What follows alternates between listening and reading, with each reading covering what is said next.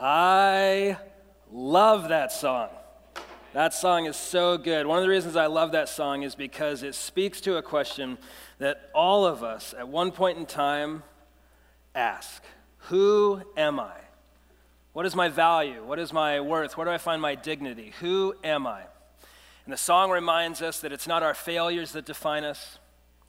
It's not our experiences. It's not the things that we've done or the things that have been done to us.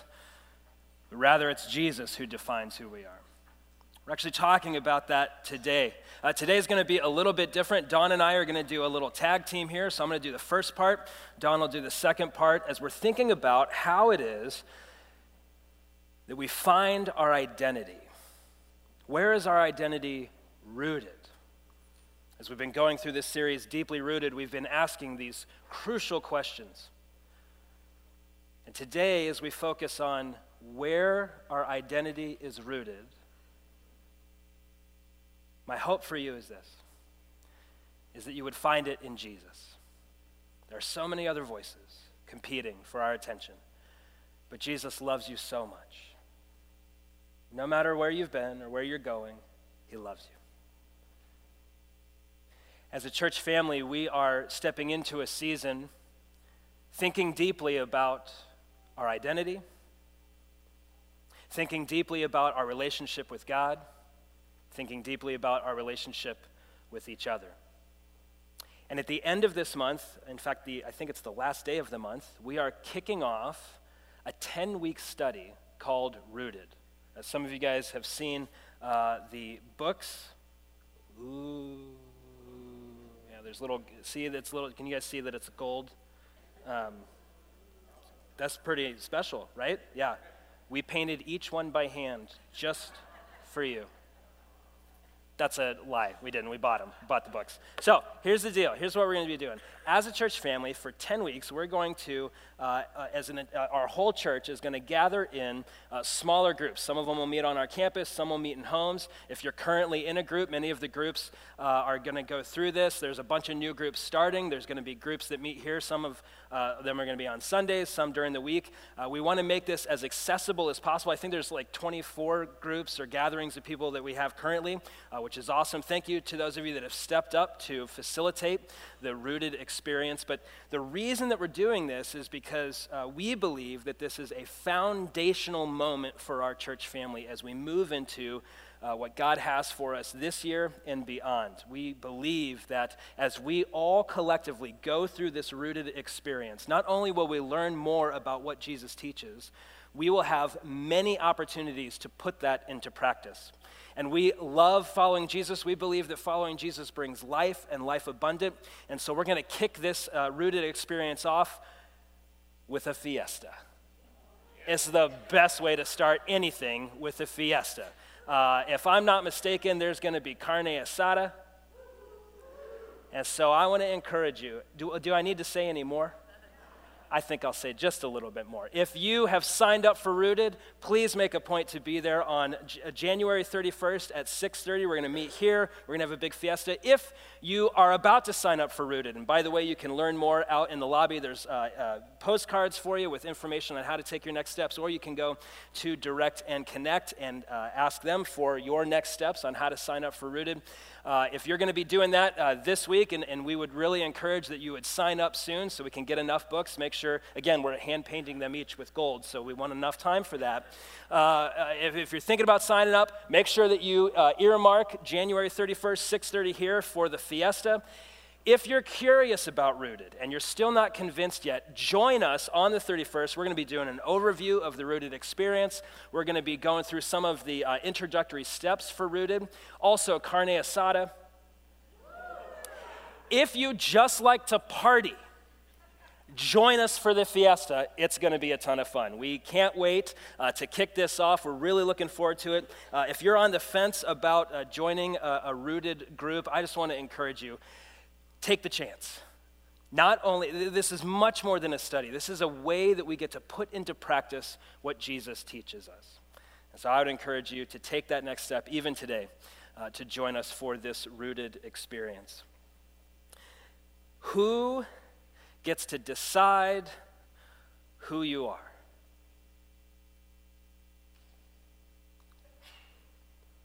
Where is your identity rooted? And to put it another way, if we were to sing that song again that we just heard sung, how would you fill in the blank? I am who says I am. Now, for many of us, we've heard the song before. Many of us just heard it, and we say, well, God gets to decide. Yeah. Great answer. And you're right. But are we telling the truth? Day by day, moment by moment, who gets to decide who I am? I am who says I am, or what says I am. You see, there are countless voices that are screaming at us who we are. There is the voice of science, which is one way that we can fill in the blank. And our scientific understanding about ourselves. And I love scientific pursuits, but do you know that our understanding of the sciences, as we continue to grow in our understanding changes? Do you know that? Science continues to explore and discover, which is awesome, but it also shifts. In fact, for much of this nation's history, it was a scientific fact that people of color were worth less than people who have the skin tone that I do. It was science that said that there's a certain hierarchy of value and worth based on a person's color. And then that shifted, thank God, but the echoes of that idea haunt us to this day. If I choose to simply define myself based on my scientific understanding of how I'm wired and how all this works, I'm defining myself by something that will likely change over time. So I can't hang on to the sciences as a way to define who I am. The other way, and this is most common for many of us, is culture. I can let cultural expectations define who I am.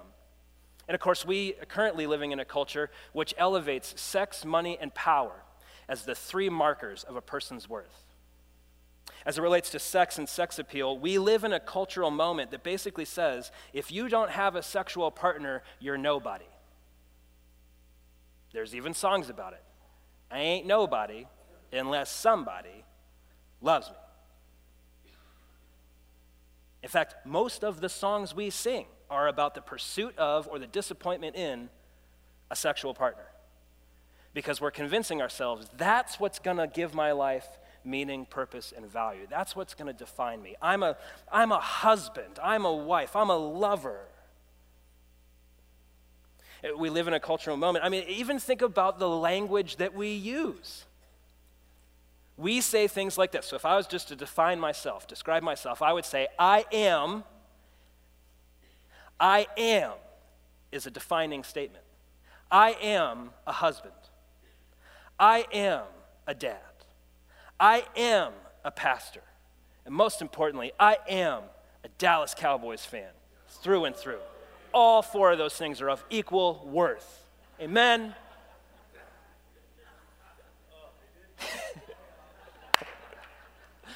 Homie, pray for me. But think about how we use our language. I am. Is that who I am? Because here's the deal. If I'm no longer married, I am not a husband. And so am I nobody? Or let's say that my kids are taken from me. Now I'm not a dad. Does that mean I am nobody? Or if I, especially after the Cowboys comment, lose my job, does that mean, and I'm not a pastor anymore, does that mean I am nothing? Actually, I would encourage you to think about how you even say who you are. As some of you have picked this up, when I'm introduced, some people will say, this is Pastor Caleb, and I appreciate that, and I get that. And they'll say, he's a pastor. The way I prefer, and I'm just trying to remind myself, is I'll say, yeah, my name's Caleb, and I currently serve as a pastor, because one day I probably won't. But that doesn't mean who I am changes. Y'all with me? And so I can look to the sciences, I can look to cultural expectations to define me. I can look to the people in my life to define me, but of course that's shifting too. When are you gonna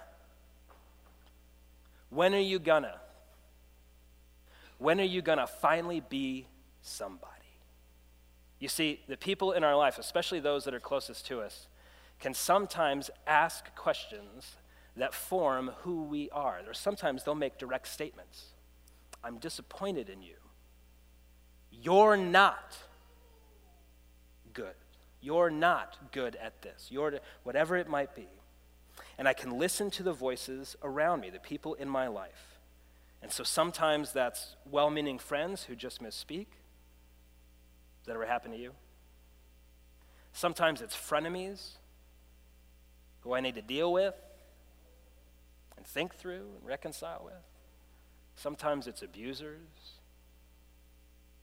If I look to the people who surround me and hang my identity on them, if I find my identity, if I let them fill in the blank, then I'm giving over a great deal of power to people who are fallible,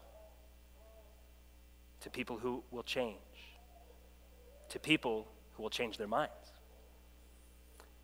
But science doesn't define me, culture doesn't define me, and the people in my life, even though it feels like they do, they don't get to define me.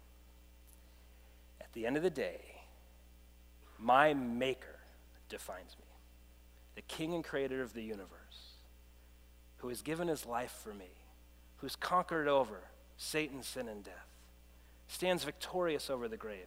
It is Jesus that defines me. By the way, that's why we sing about it. Because when we think deeply about it, what can we do but sing? I am who Jesus says I am. And you know what I got to tell myself over and over? Campbell, don't you forget it. How about you? For those of you that follow after Jesus, is this hard to remember sometimes?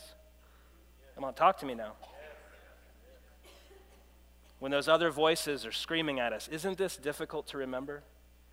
Isn't that song oftentimes really difficult to sing? For those of us that are still trying to figure out who Jesus is, maybe one of the reasons you're here today is because you don't know how to fill in the blank. And I just want to appeal to you. I'm not trying to pressure you. I'm not trying to sell you on anything. But man, Jesus loves you so much. You are not here by mistake. You are most welcome here. You are right where you are supposed to be. And if you take anything away today, it's this. We want to show you Jesus. I know that there are Christians in this community, there are Christians in this culture, there are Christians in this room that don't often live like Jesus. I know that. I'm probably the worst offender. But please do not let the failings of those that follow Jesus shape your understanding of who Jesus is or his love for you. He loves you so much. And that's why we turn to him to find our identity. So 3 things, and then I'm going to turn it over to Don. In Genesis 1, it says this. So I want everyone to take a big deep breath in.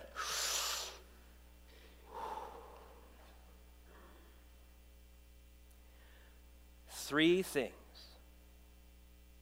3 ways that Jesus articulates who we are. If you were to ask the question, who I am, who says I am? And if the answer is Jesus, then what does that mean? 3 key things. Number 1, in Genesis 1:27, it says this: God created humanity in his own image.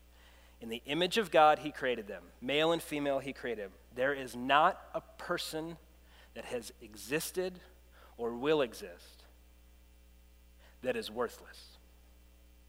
There is not a person that God has made that has no dignity or no value. Every single person has inherent dignity, worth, and value. Not because of the things that they've done, not because of the things that have happened to them, but simply because they are made special in the image and likeness of God. When we curse each other, When we do violence to each other, we curse and do violence to the image bearers of God. And so we must be careful when we curse and do violence. But more than that, when we think of ourselves, we must first, even though we know we're broken, even though we know we failed, we are told, you are made with purpose and value and dignity. You are made out of love. You are made because, listen. It's so important. You are made because God delighted to create you. He delights in you. He loves you so much. You are made in the image and likeness of God. Second thing, John 1. Speaking of Jesus, this is what one of the first followers of Jesus is kind of meditating on who Jesus is and how that impacts our lives. And he says this, speaking of Jesus, he was in the world and the world was created through him. Think about that. Here's God in the flesh, the very world he created, he entered into. And yet the world did not recognize him. He came to his own and his own people did not receive him. But to all who did receive him, he gave them the right to be what? Children of... Who am I? I'm a child of God. Why? Because of all the good stuff I did? Because I cleaned up my act? Because I got all the religious answers right? Is that what this text says? So John, who's meditating on the death, burial, and resurrection of Jesus, says, it's not because we checked all the boxes that we get to be called children of God. It's because of Jesus that we get to be called children of God. Do you see it? And I want you to know that he loves you so much. He's a good father. I know that many of us had absent or horrible fathers, but I want you to know that God is a good father. And he loves you not because of the things that you do. I want you to think for a second. So I currently serve as a dad. Practice what I preach. And if my child, let's say my oldest, if she came up to me and said, Dad, here's all the stuff I did today. I did my homework, which you're frequently encouraging me to do at a high volume. I cleaned my room. I did the laundry. I baked you a nice bacon quiche. I plastered the living room with Dallas Cowboys wallpaper. Now do you love me? Dad, now will you love me? And I know that some of us had dads like that, but God is not a dad like that.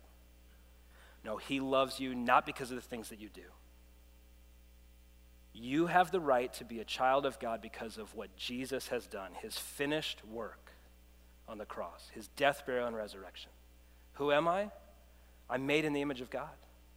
Who am I? I'm a child of God, not because of what I've done, but because of what Jesus has done. And third, you are loved unconditionally. I want you to see, so this is a letter that one of the early followers of Jesus, his name was Paul, he was meditating on and praying through how Jesus impacts our lives. And this is what he says. Therefore, if anyone is in Christ, so if they have a relationship with Jesus, they are a what? They're a new creation. The old has passed away, and see, the new has come. Everything is from God, who has reconciled us to himself through Jesus Christ and has given us the ministry of reconciliation. It's not because of the things that I've done. It's not because I checked all the boxes. No, I'm a new creation. Jesus loves me in spite of the things I've done. I want you to know something today. I want you to know that you've never surprised God. There are many of us who are here today saying, I can't bring myself to say I'm a child of God or I'm loved by God. And I want you to know that he loves you so much and you're not hiding anything from him. When Jesus said the words, I love you and I'll never leave you or forsake you, he said it knowing full well all the dirt, all the brokenness, all the shame. He knows you. God is closer to you than you are to yourself. You are not far from him. Turn to him. He loves you so much. How do you define yourself? Where is your identity rooted? I'm going to ask my friend Don to come and share and help us apply this truth to our lives.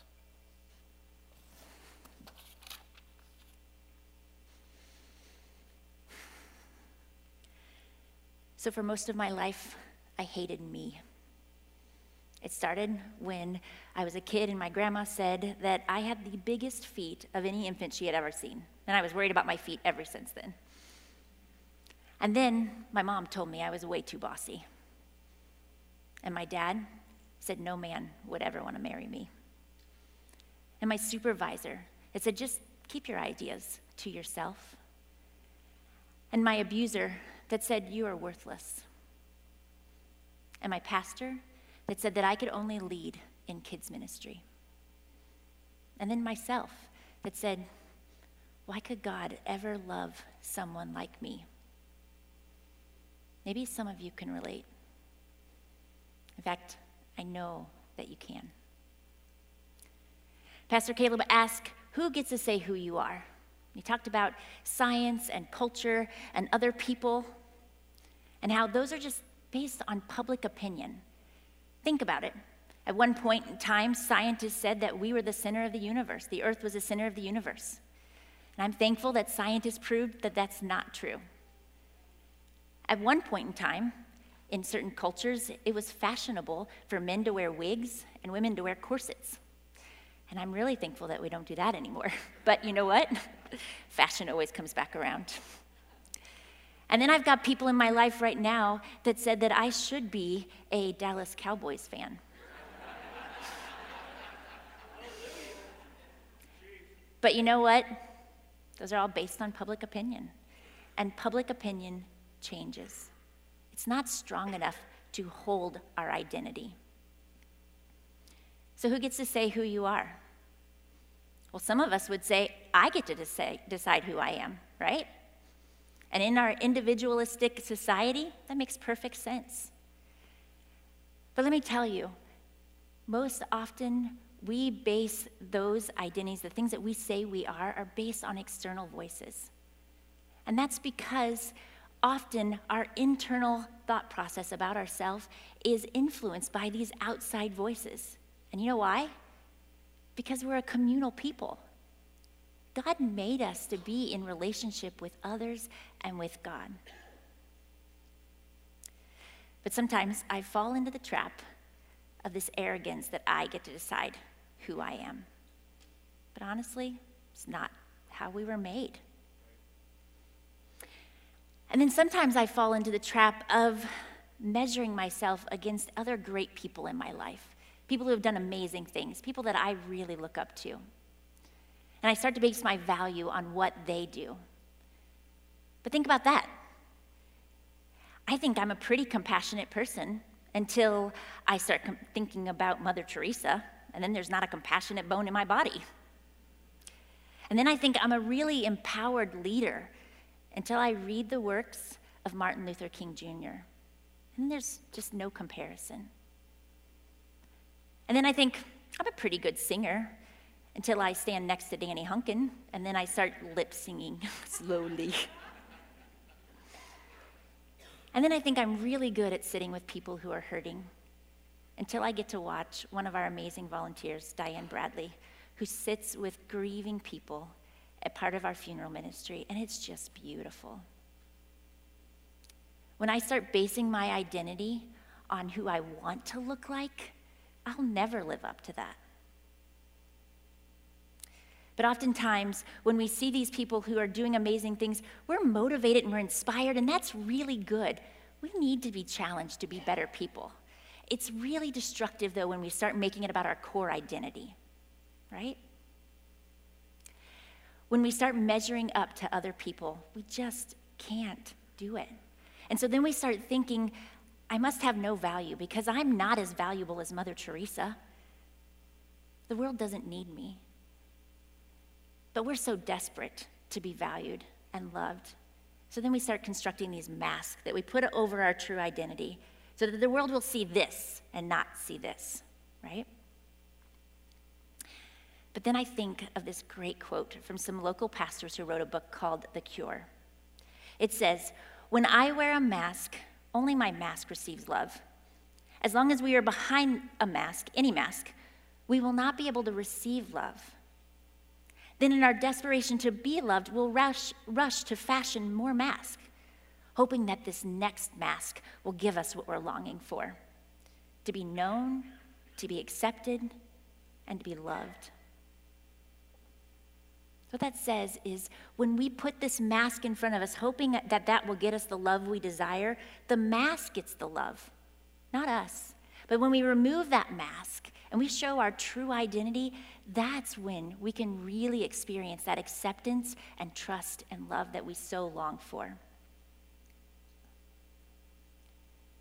So what does it look like to embrace the identity that God has given us? To take off that mask and live in light of how Jesus talks about us and defines us. What would it look like? Have you ever thought about this? What would it look like if I spent a whole day not paying attention or not listening to the stereotypes of science or the expectations of the culture or what other people say I should be, and just be free to be me? So a couple years ago, I was completely fed up. I was done. And I was sitting in my car, and I was yelling at God. I mean, really yelling at God. I was saying, God, I know that in Jesus I'm supposed to be free, but I feel trapped all the time. Here's the truth. I was still listening to all these other voices in my head. And listen, I knew all the right answers. I knew what the Bible said. I worked in a church. But I couldn't hold on to that truth. And so then I decided to try an experiment. Like, okay, fine. If this is true, if all these things that Jesus say about me are true, then I'm going to start comparing them to every voice that tells me what I should be. And so I held on to these three things that Caleb mentioned earlier. One, I am made in the image of God. I'm a child of God, and I am unconditionally loved, compared to every other voice. And so here's a little bit about what that looks like. First, I'm created in the image of God. And I started thinking, okay, for some of us, we believe that we are created by God. And what that means is that God's the creator, and I'm the creation. Almost like God's an artist. And then I started thinking about the artists that I have in my life. I have a couple that live in my house. And there's this really interesting thing that happens. When they get inspired to create, it does not matter what we are doing. We could be watching a movie as a family. We could be in a really deep conversation. They have to stop everything and go create this inspiration that they've had. It's amazing to watch. It's almost like there's a part of them that has to get out to be displayed to the world. And if they hold it in, it's almost painful to them. And so I started thinking about God like this. If God is an artist, what if God had this great inspiration to create me, and he just had to create me? And he created me with intention and purpose, and when he was done, he was so proud of what he created. What would that feel like?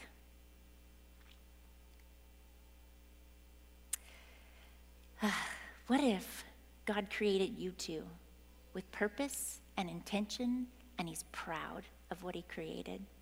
What would that feel like? But I imagine some of you, just like me, are sitting there saying, I'm a broken mess. And you know what? It's probably true. But you know what? That's not the core of who you are. Your identity is not based on your brokenness. That's not how God made us.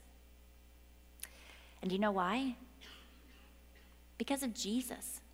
Because of Jesus, we get to ignore every one of those demoralizing voices that say who they think we are and really hold on and love the creation of God. And that includes us. We can love who God made us to be, despite all of that brokenness. We are made in the image of God. And you know what? We're also a child of God. One of my favorite verses says, "See what great love the Father has given us, that we should be called God's children, and we are," exclamation point. Literally, it has, "and we are," exclamation point. It's almost as if the author thought, I might need to add a little bit of emphasis here. Think about it. If we're designed with intention and purpose, a unique creation of the Creator, that might mean that each of us have unique gifts and talents and desires based on that design by our Creator. But look, what happens when we start deciding that everyone should look and act the same? Then we greatly limit the beautiful diversity of God's creation. Jesus himself didn't fit into these molds that people expected of him. In fact, he often contradicted those expectations and those labels. And sometimes we are afraid to do that, and I'm not sure why. So here's a very practical example. It's a confession. I am a woman, and I do not like to cook meals for the sick. You okay? It's not that I don't care about the sick. It's just, one, I'm not really a good cook. And two, I don't think it's nice to give sick people things that might make them miserable. But here's what I found. You know what? God has created lots of men and women out there who love to cook meals for the sick.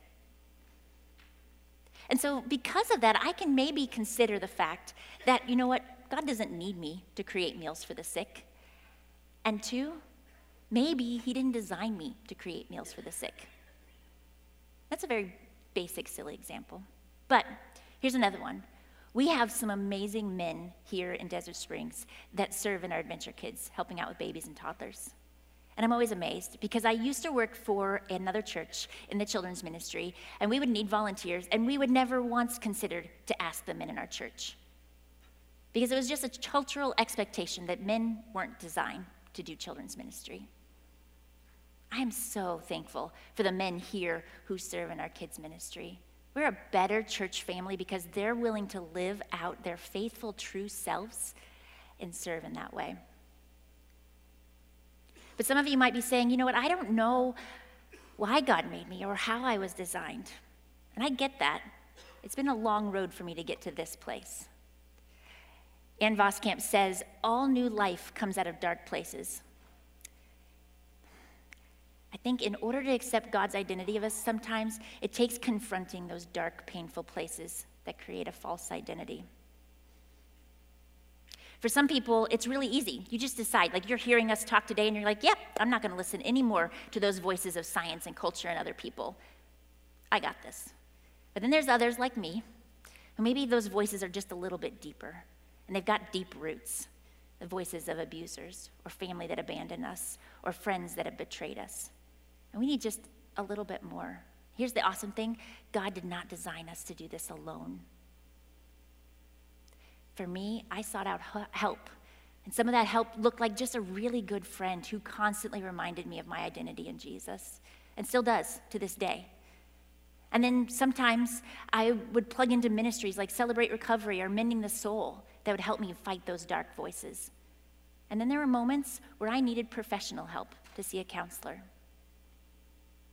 If you hear nothing else today from me, hear that you are not alone.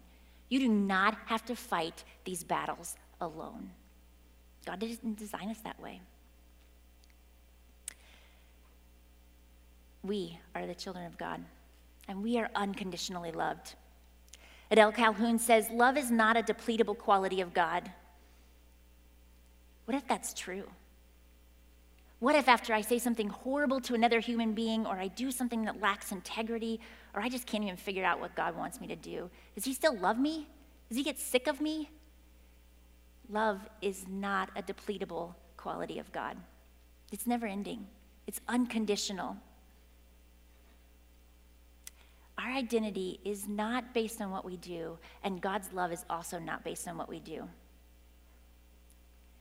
But unfortunately, sometimes the shame of what we've done or what other people have called us just really, again, takes that deep root, and it keeps us from being able to rest in God's love and really believe that he has unconditional love for us. Shame is insidious, and it really just attacks our core and our identity. So I want to encourage you, if you can hold on to this truth that you are loved and lovable no matter what, and confront your shame with that, I promise you that shame will lose its power. Doesn't that sound amazing? You are unconditionally loved right where you are, right in this moment. You don't have to do anything else. You know, Jesus loves you so much, and he wants you to know that you are a child of God. You are made in the image of God, and you are unconditionally loved. You are made with dignity, worth, and value and purpose, and you are loved by the Creator. So who gets to say who you are? Let us be a people that says, I am who Jesus says I am. Let's pray. Father, I'm so incredibly thankful for your love. I'm so incredibly thankful for your love because it gives me freedom to be who you created me to be. I pray that as a people, you give us boldness to hold on to these truths, but then also to proclaim these truths and help others. God, you're so good. And I'm so thankful that I can be called a child of yours. In your name, amen.